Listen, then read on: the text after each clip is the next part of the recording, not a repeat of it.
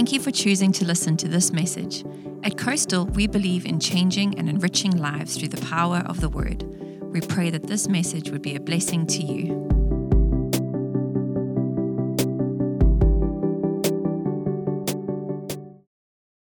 You got a card saying 1 minute to go, 2 minutes to go. He's only got 35 minutes to preach, so okay. Sorry, guys. Just real quick, sorry to interrupt. So during our youth group, we had a little contest for designing our logo. And I just have to say that people have been bold and super inspiring in our youth group. And so I just wanted to real quick, I promise, call up Zoe, Lily, and Ava. There was another contestant, but she goes to a different church on Sundays. But I just want to announce in front of the family the winner. Pastors Rod and Val actually chose the design that won. All right. Ava.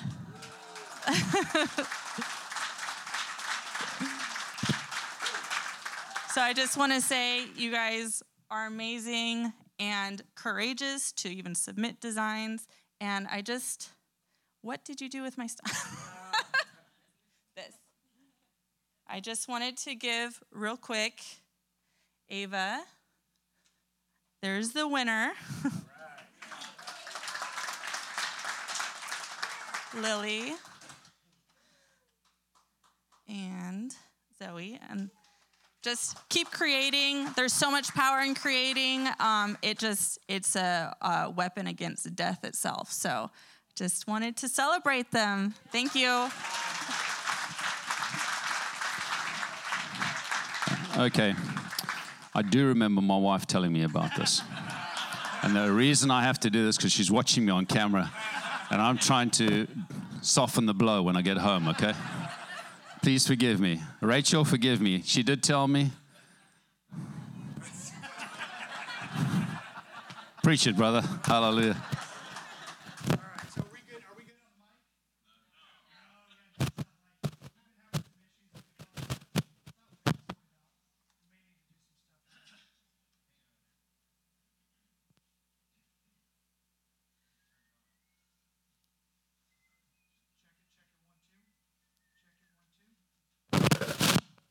Here at the top, maybe.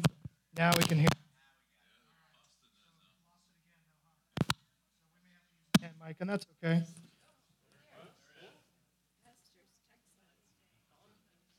Are we good?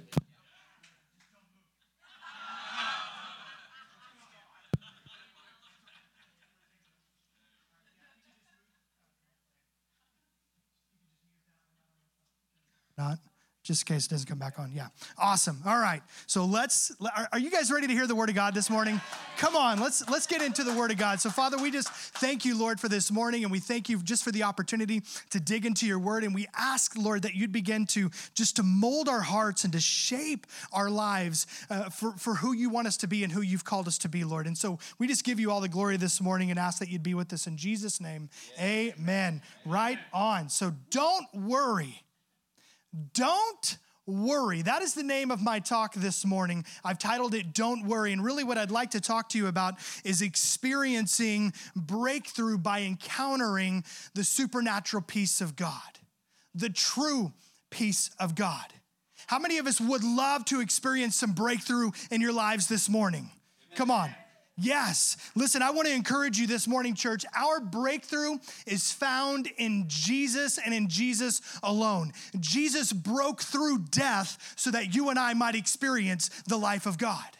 Jesus broke through darkness so that you and I might experience the light of the world and be the light of the world. Jesus broke through the veil, ripping it from top to bottom so that you and I might experience the presence of God, both around us and also in us. And when the presence of God is in us, we can begin to experience breakthrough in our lives. And I believe that the Lord is doing something. I believe that he wants us to say goodbye to some old thought patterns, to some bad habits that maybe we've created, or maybe some archaic way of doing things that are truly keeping us from living the life that God has called us to. In John chapter 14, verse 27, Jesus says, I'm leaving you with a gift, peace of mind and heart. And the peace I give is a gift the world cannot give. So don't be troubled or afraid. Did you catch that? Yeah. Don't be troubled or afraid. In other words, don't worry. I want you to look at your neighbor right now and just tell him, hey, don't worry. Be happy. Don't worry. Be happy. Have you ever noticed that some people are better at giving gifts than others are? I mean, there's individuals that they truly understand your style, they understand your flavor, they really understand what you like. And then there's others that are just as kind, and it's still very nice, but when they give you the gift and you open it up, you really mean it when you say, oh, you shouldn't have. I mean, it's not that you're ungrateful, it's just that they missed it, and they missed it by a lot. And then when the dust settles, you're looking at this random present, you're like, what am I gonna do? And then you realize, I'll give it out at the next church Christmas white elephant gift exchange. That's what I'll do. Well, there's one person who's really good at giving gifts, and it's Jesus. And in the text we just read, Jesus is leaving his followers a parting gift. And Jesus is on the road to the cross. He's about to be crucified. He's not going to be with his followers much longer. And so he leaves them with this parting gift. And he knows that life is going to get challenging. He knows that life is going to get tough. He knows that chaos is coming and troubles are coming. But he also knows that in spite of the chaos and the troubles and the crisis, peace is possible. And I believe that God has called us to a life of peace and not one of chaos. Now, Jesus never promised us a life without chaos or without troubles, but he did promise us a life with untroubled hearts in the midst of chaos, in the midst of peace. And sometimes we think peace is when there is no crisis or when there are no troubles. But I'm telling you, peace is not the absence of trouble. It's the presence of God. And the world offers a peace that's temporary. I mean, we could get some peace in the world. It's temporary, and maybe it'll kind of hold us over a bit, but it doesn't get us through the storm. And the peace that Jesus offers us not only carries us, but it gets us through that tough storm of life sometimes. And the greatest enemy of peace is anxiety and fear. Anxiety doesn't empty tomorrow of its sorrows. I know we think it does, and we're going to be anxious, right? Because we're thinking it somehow empties tomorrow of its sorrows. No, but it actually robs today of its strength. Anxiety distracts us from our God-given purpose. Anxiety isolates, but peace, it brings this interconnection with God. Anxiety isolates us from truly being who God has called us to be, but peace, on the other hand, it permeates our actions, our ambitions, our attitudes. Anxiety is what stops us, but peace is what carries us through the storm. And listen, we may not be able to handle the waves of life sometimes. You know, we talk about the wave of God. Oh, I pray for the wave of God. But the waves of life sometimes, the storms that come our way, the troubles, the crisis, the chaos, we can't handle those. And we may not be able to stand through those. But I'll tell you what, we can learn how to surf. We can learn how to surf. Because, and I've prayed this numerous times, Lord, just calm the sea. I've read the story. All you have to say is be still, and I know that it'll listen to you. But I found out in life that more times than not, Jesus doesn't necessarily just calm the storm, but he actually is the strength to get me through the storm. And you know, there's a reality that is inevitable in life, and I want to encourage you this morning because you will reproduce what you reflect on. It's inevitable, it happens. And so if we're reflecting more on our crisis, more on our trouble, then we are actually going to reproduce that. If we're focused more on the life we have in Christ, then we're going to reproduce that wherever we go. Now, I was recently reading through the book of John in chapter 2. It's one of my favorite stories. It's the first miracle of Jesus. And so Jesus is invited to this wedding party, and the wedding failed to kind of calculate the correct amount of wine needed. Here, we'll just do this. Let's read through it. John chapter 2, starting in verse 1, it says, "The next day there was a wedding celebration in the village of Cana in Galilee. And Jesus' mother was there, and Jesus and his disciples were also invited to the celebration. The wine supply ran out during the festivities, and so Jesus' mother told him, they have no more wine. Dear woman, that's not our problem, Jesus replied. My time hasn't yet come, but his mother told the servants, do whatever he tells you. And so standing nearby were 6 stone water jars used for Jewish ceremonial washing. Each could hold 20 to 30 gallons. And Jesus told the servants, fill the jars with water. And when the jars had been filled, he said, now dip some out and take it to the master of ceremonies. And so the servants followed his instructions. And when the master of ceremonies tasted the water that was now wine, not knowing where it had come from, though, of course, the servants knew, he called the bridegroom over and he says, hey, a host always serves the best wine. And then when everybody has had a lot to drink, he brings out the less expensive wine. But you've kept the best until now. And this miraculous sign, verse 11, at Cana in Galilee was the first time Jesus revealed his glory, and his disciples believed in him. Wow. Now, this is a powerful story, and I don't want you to, there's something there that I don't want you to miss. And I want you to imagine with me really quick that you're going to the post office. Excuse me, you're going to the post office, and you're going to purchase some postal stamps. And when you walk into the post office to grab those postage stamps, there behind the counter is the President of the United States. And you're thinking to yourself, no, this guy's got bigger things to be concerned about. I mean, I understand that the Postal Service is a government responsibility, but really? The President of the United States? Like, doesn't he have bigger fish to fry? Or I call Apple because I've got to download the latest app or the latest update, and it's not downloading. And so I give Apple a call, and Tim Cook answers the phone. I'm thinking, what, Tim? I can't even get a human on the phone. Now the CEO is on the phone? I mean, it would be ridiculous. In John chapter 2, we see Jesus handling some things that we might consider outside of his job description. I mean, he's the King of Kings, and now he's going to be dealing with a catering disaster? I mean, the Jews were waiting for the Messiah for 4,000 years. This was prophesied in Genesis chapter 3. They had been waiting forever, and he's finally here. There's no time to lose, only 3.5 years of ministry left, and then he's heading to the cross to be crucified. And so you might think he would be engaged in this fierce battle with Satan or trying to overthrow the Roman Empire. Yet we find him here picking up the pieces from a poorly planned party. You know, time is money, and he's on a mission to save mankind. So my question is, why does he take the time out of his mission, so to speak, to actually go to a wedding? And I want to encourage you this morning. And maybe you missed it in verse 2. It says that Jesus was invited. Jesus was invited.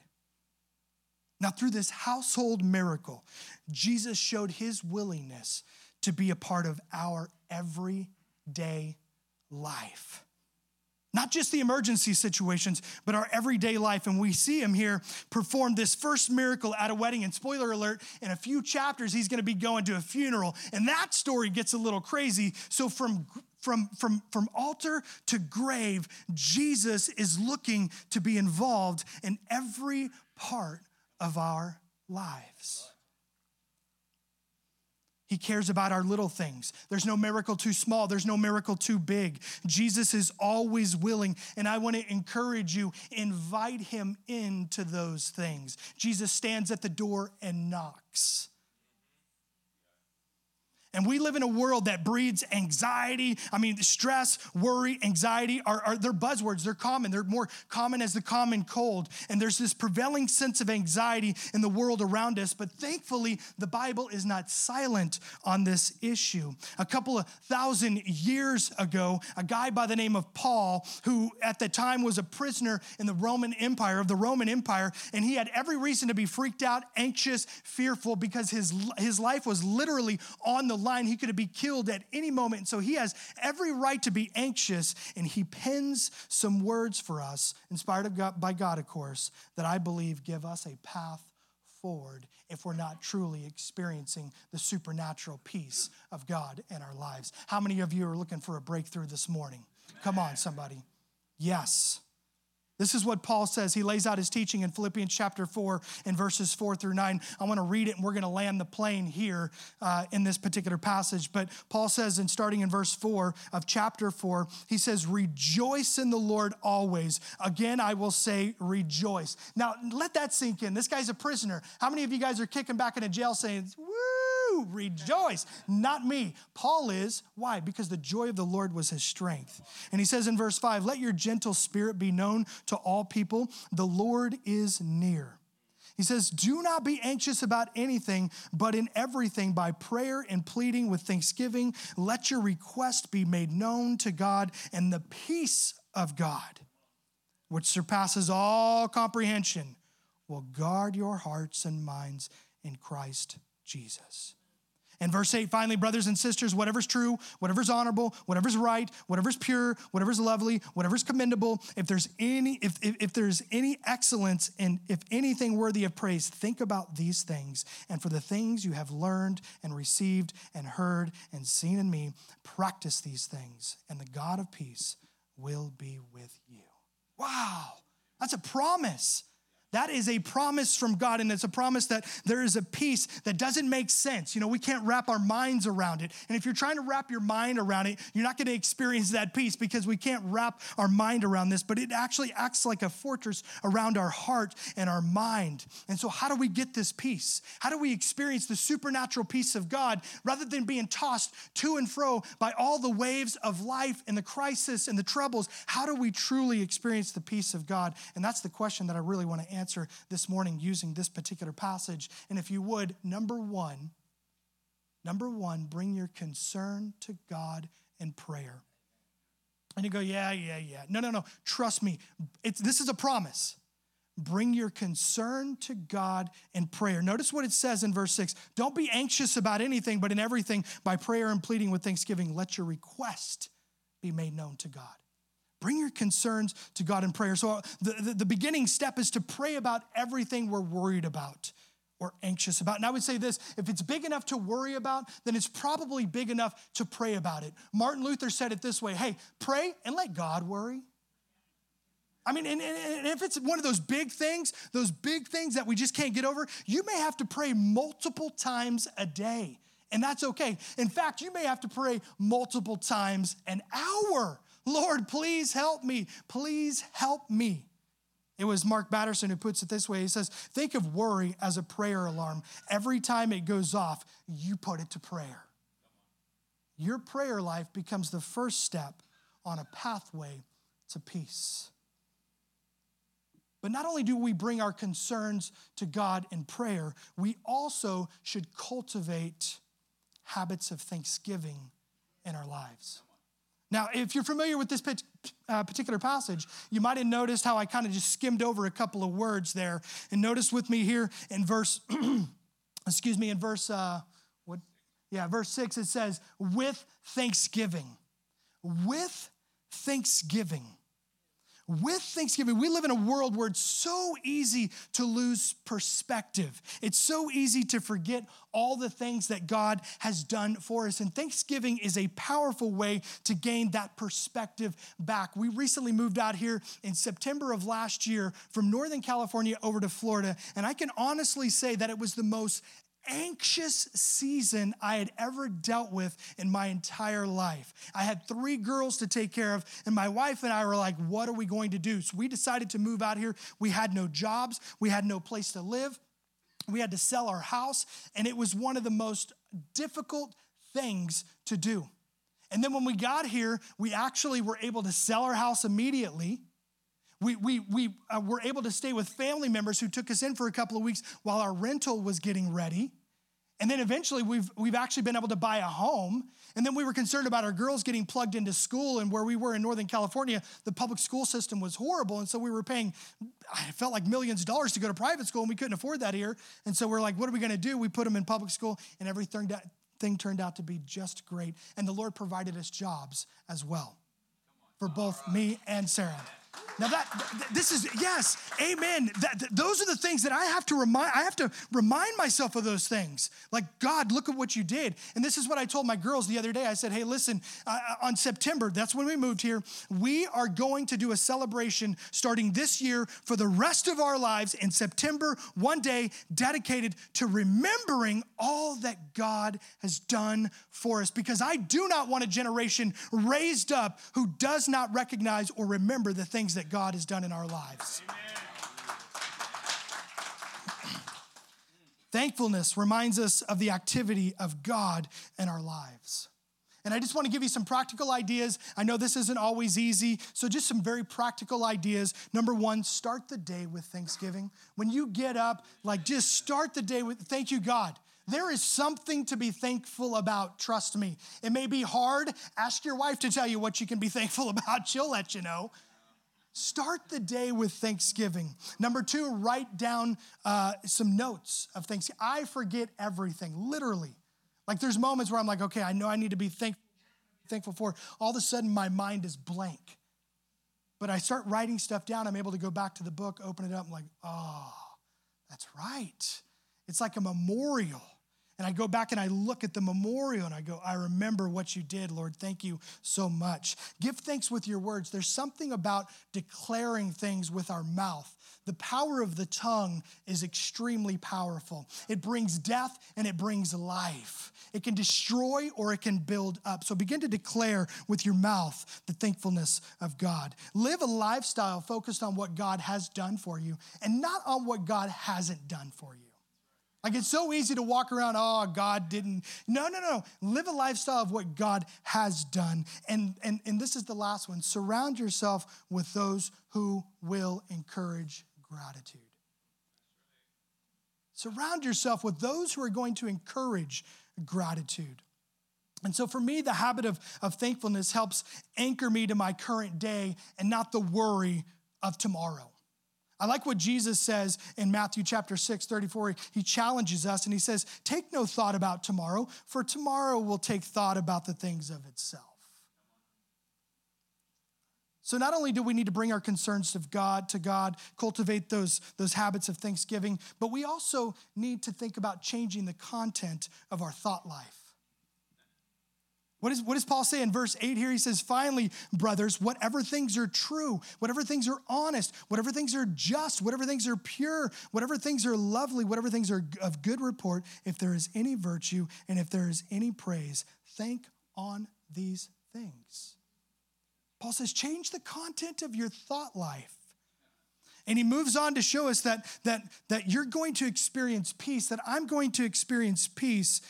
And our thought life must follow certain patterns if we're going to experience that peace. He's saying that the content of our thought life affects the peace that we experience. And Paul is giving us a filter to kind of sort through our thoughts. Remember in other scriptures, he says, take captive the thoughts to the obedience of Christ. Literally what Paul is saying there is you need to interrogate those thoughts. So when a thought pops up into your mind, you've got it sitting across the table going, are you from Jesus or are you not from Jesus? Interrogate those thoughts.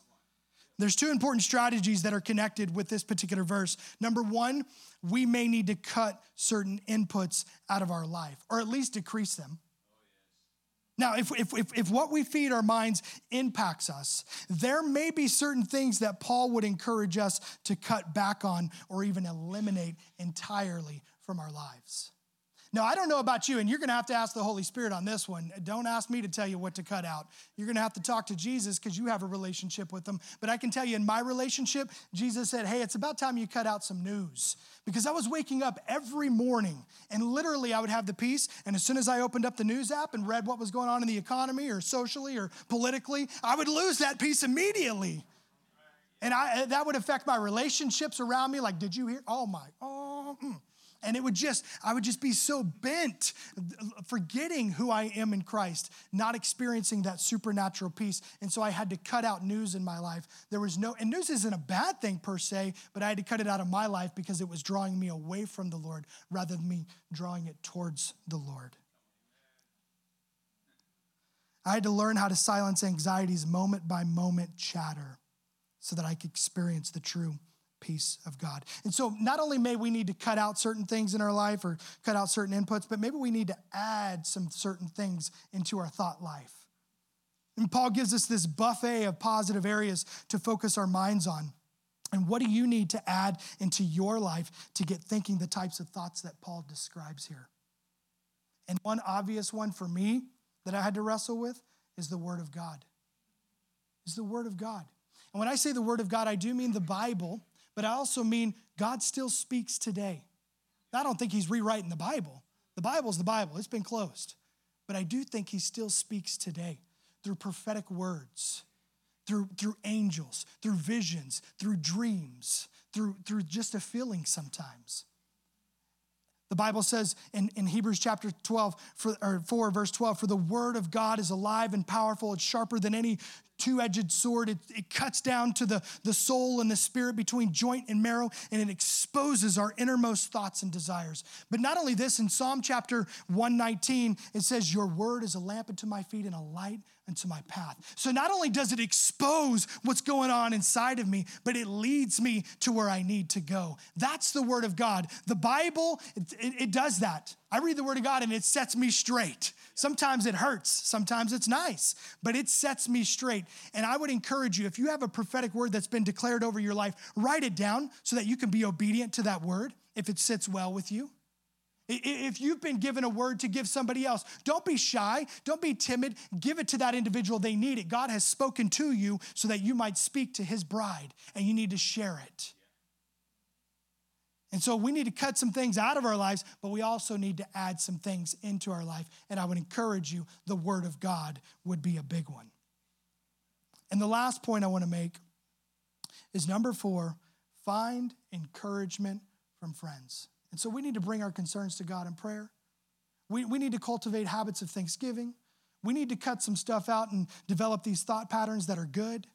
But we also need to find some encouragement from friends. Notice what Paul says with me in verse 9 of chapter 4. He says, do those things which you have both learned and received and heard and seen in me, and the God of peace will be with you. Now, this verse could take a lifetime to truly unpack, but it's talking about modeling actions. Modeling actions. And you've heard this saying, show me your friends and I'll show you who you'll be in 3 years. Paul was essentially saying, listen, I want you to take your lead from me. And this, I don't know if you guys are familiar with the book of Philippians, but I'll just give you just a snippet here on the book of Philippians. So Paul was actually headed on a missionary journey. He was on a missions trip to go plant churches. And so he's heading in one direction, and the Holy Spirit literally stops him and says, you're not going that direction. I don't know how the Holy Spirit talked to him, if it was a vision, if it was a voice from heaven, if it was somebody that said, hey, I heard from God, and they said, don't go. I don't know what it was like, but nonetheless, Paul received the word of God and did not go. He eventually makes his way over to the city of Philippi, and he makes his way down to the riverbank, and there's a bunch of ladies down there, and he begins to declare and preach the good news of Jesus. And there's a lady by the name of Lydia who was a businesswoman, sold some linen, and she actually gave her life to the Lord, and it was just this radical thing. And Paul is pumped, and Lydia is pumped, and they're going about the city of Philippi, and they're declaring the good news of Jesus. And there's this demonic girl who belongs to like this psychiatric hospital, and she keeps following Paul around, annoying him, and he finally just turns to her, casts the demon out. She gets radically saved, and she's now with them, and her and Lydia, and they're all going around sharing the gospel of Jesus Christ. Well, all the while, people in the city of Philippi are getting really, really, really, really mad because now they're losing money because this demonic girl was actually making some pretty good cash in what she was doing. And so eventually they come and they capture Paul and Silas. They throw them in prison. Paul and Silas aren't concerned because they begin to worship God. And now there's this earthquake that happens, and the gates of the jail open up. And rather than taking off, out of the jail, as escapees, they actually stop because they notice the jailer is about to do something stupid. He knows that if they escape, he's done. And so he's going to try to take his own life before the Roman soldiers take his life. And so they stop him, preach the gospel. He gets radically saved. And so the church in Philippi was literally started by a businesswoman named Lydia, by this demonic girl who should have been in a psychiatric hospital, and by this prison guard. That's literally how the church of Philippi got started. And so when Paul is literally there telling them, hey, and he's writing this letter, they're reading it. The church is in a room just like this, probably a house, probably Lydia's house, because she's the one with the money. She's the businesswoman. And they're probably reading this letter. And as they get to this portion, I would imagine they're turning over to Lydia. Wow. Remember what Paul did in declaring the gospel to Lydia? Imagine they looked over at the demon-possessed girl. Wow, you remember how Paul didn't shy away from declaring and casting out that demon and declaring the good news to this girl? Remember how Paul had the chance to bounce, but he stayed and he declared the word of God to this jailer and he gets saved? Wow, we should mimic our lives after him. Listen, we need some Pauls in our life. We need some friends that are going to encourage us in our life. And that doesn't mean I don't want to go home and look on my Facebook and see you guys have all unfollowed me. That's not what I'm talking about, okay? But you need to follow and you need to have people following you that love you and want to see Jesus exhibited in your life that can encourage you and not bring you down, that can build you up and not tear you down. And I want to end with this. We're to bring our concerns to prayer in God. We're to cultivate habits of thanksgiving. We're to change the content of our thought life. And we're to find encouragement from friends. But in Exodus chapter 14, I believe this is for somebody today. I believe the Lord is speaking today. And this is for somebody. In Exodus 14:14, you know the nation of Israel. You've heard the story where they're leaving Egypt and they're trying to get away from Pharaoh and the army. And they're confronted with the Red Sea and they don't know what to do. And they're scared. They're anxious. And they have nowhere to go. If they go to the left, there's a rock. If they go to the right, there's a rock. If they try to go backwards, there's the army pursuing them. And they go forward and there's the Red Sea. So what are they going to do? They find themselves between a rock and a hard place, literally. And this is what the Lord tells them in Exodus chapter 14:14. And this is for some of us today. The Lord himself will fight for you. Just stay calm. Did you catch that? Don't worry. The Lord will fight for you. Adam, I've been bringing it to the Lord for a long time and I've got people surrounding me. I don't know what to do. Stay calm. Don't worry. The Lord will fight for you. God is on our side. In fact, let me just encourage you this way. In Joshua, there's an angel that comes to Joshua when they cross over to the promised land. And Joshua's confronted with a question. The angel says, actually Joshua asked them, are you for me or against me? And the angel of the Lord responds, neither. And the whole point is to show Joshua, this isn't your battle. This is my battle. The battle belongs to the Lord. He will fight for you. Stay calm. Don't worry. Experiencing breakthrough by encountering the peace of God. I'm going to go ahead and call the worship team to come back up here. And as they're making their way back up, I just want to end with a word of prayer and encouragement. And so, Father, we just thank you, Lord, for your word. Lord, we ask that you would teach us how to trust in you.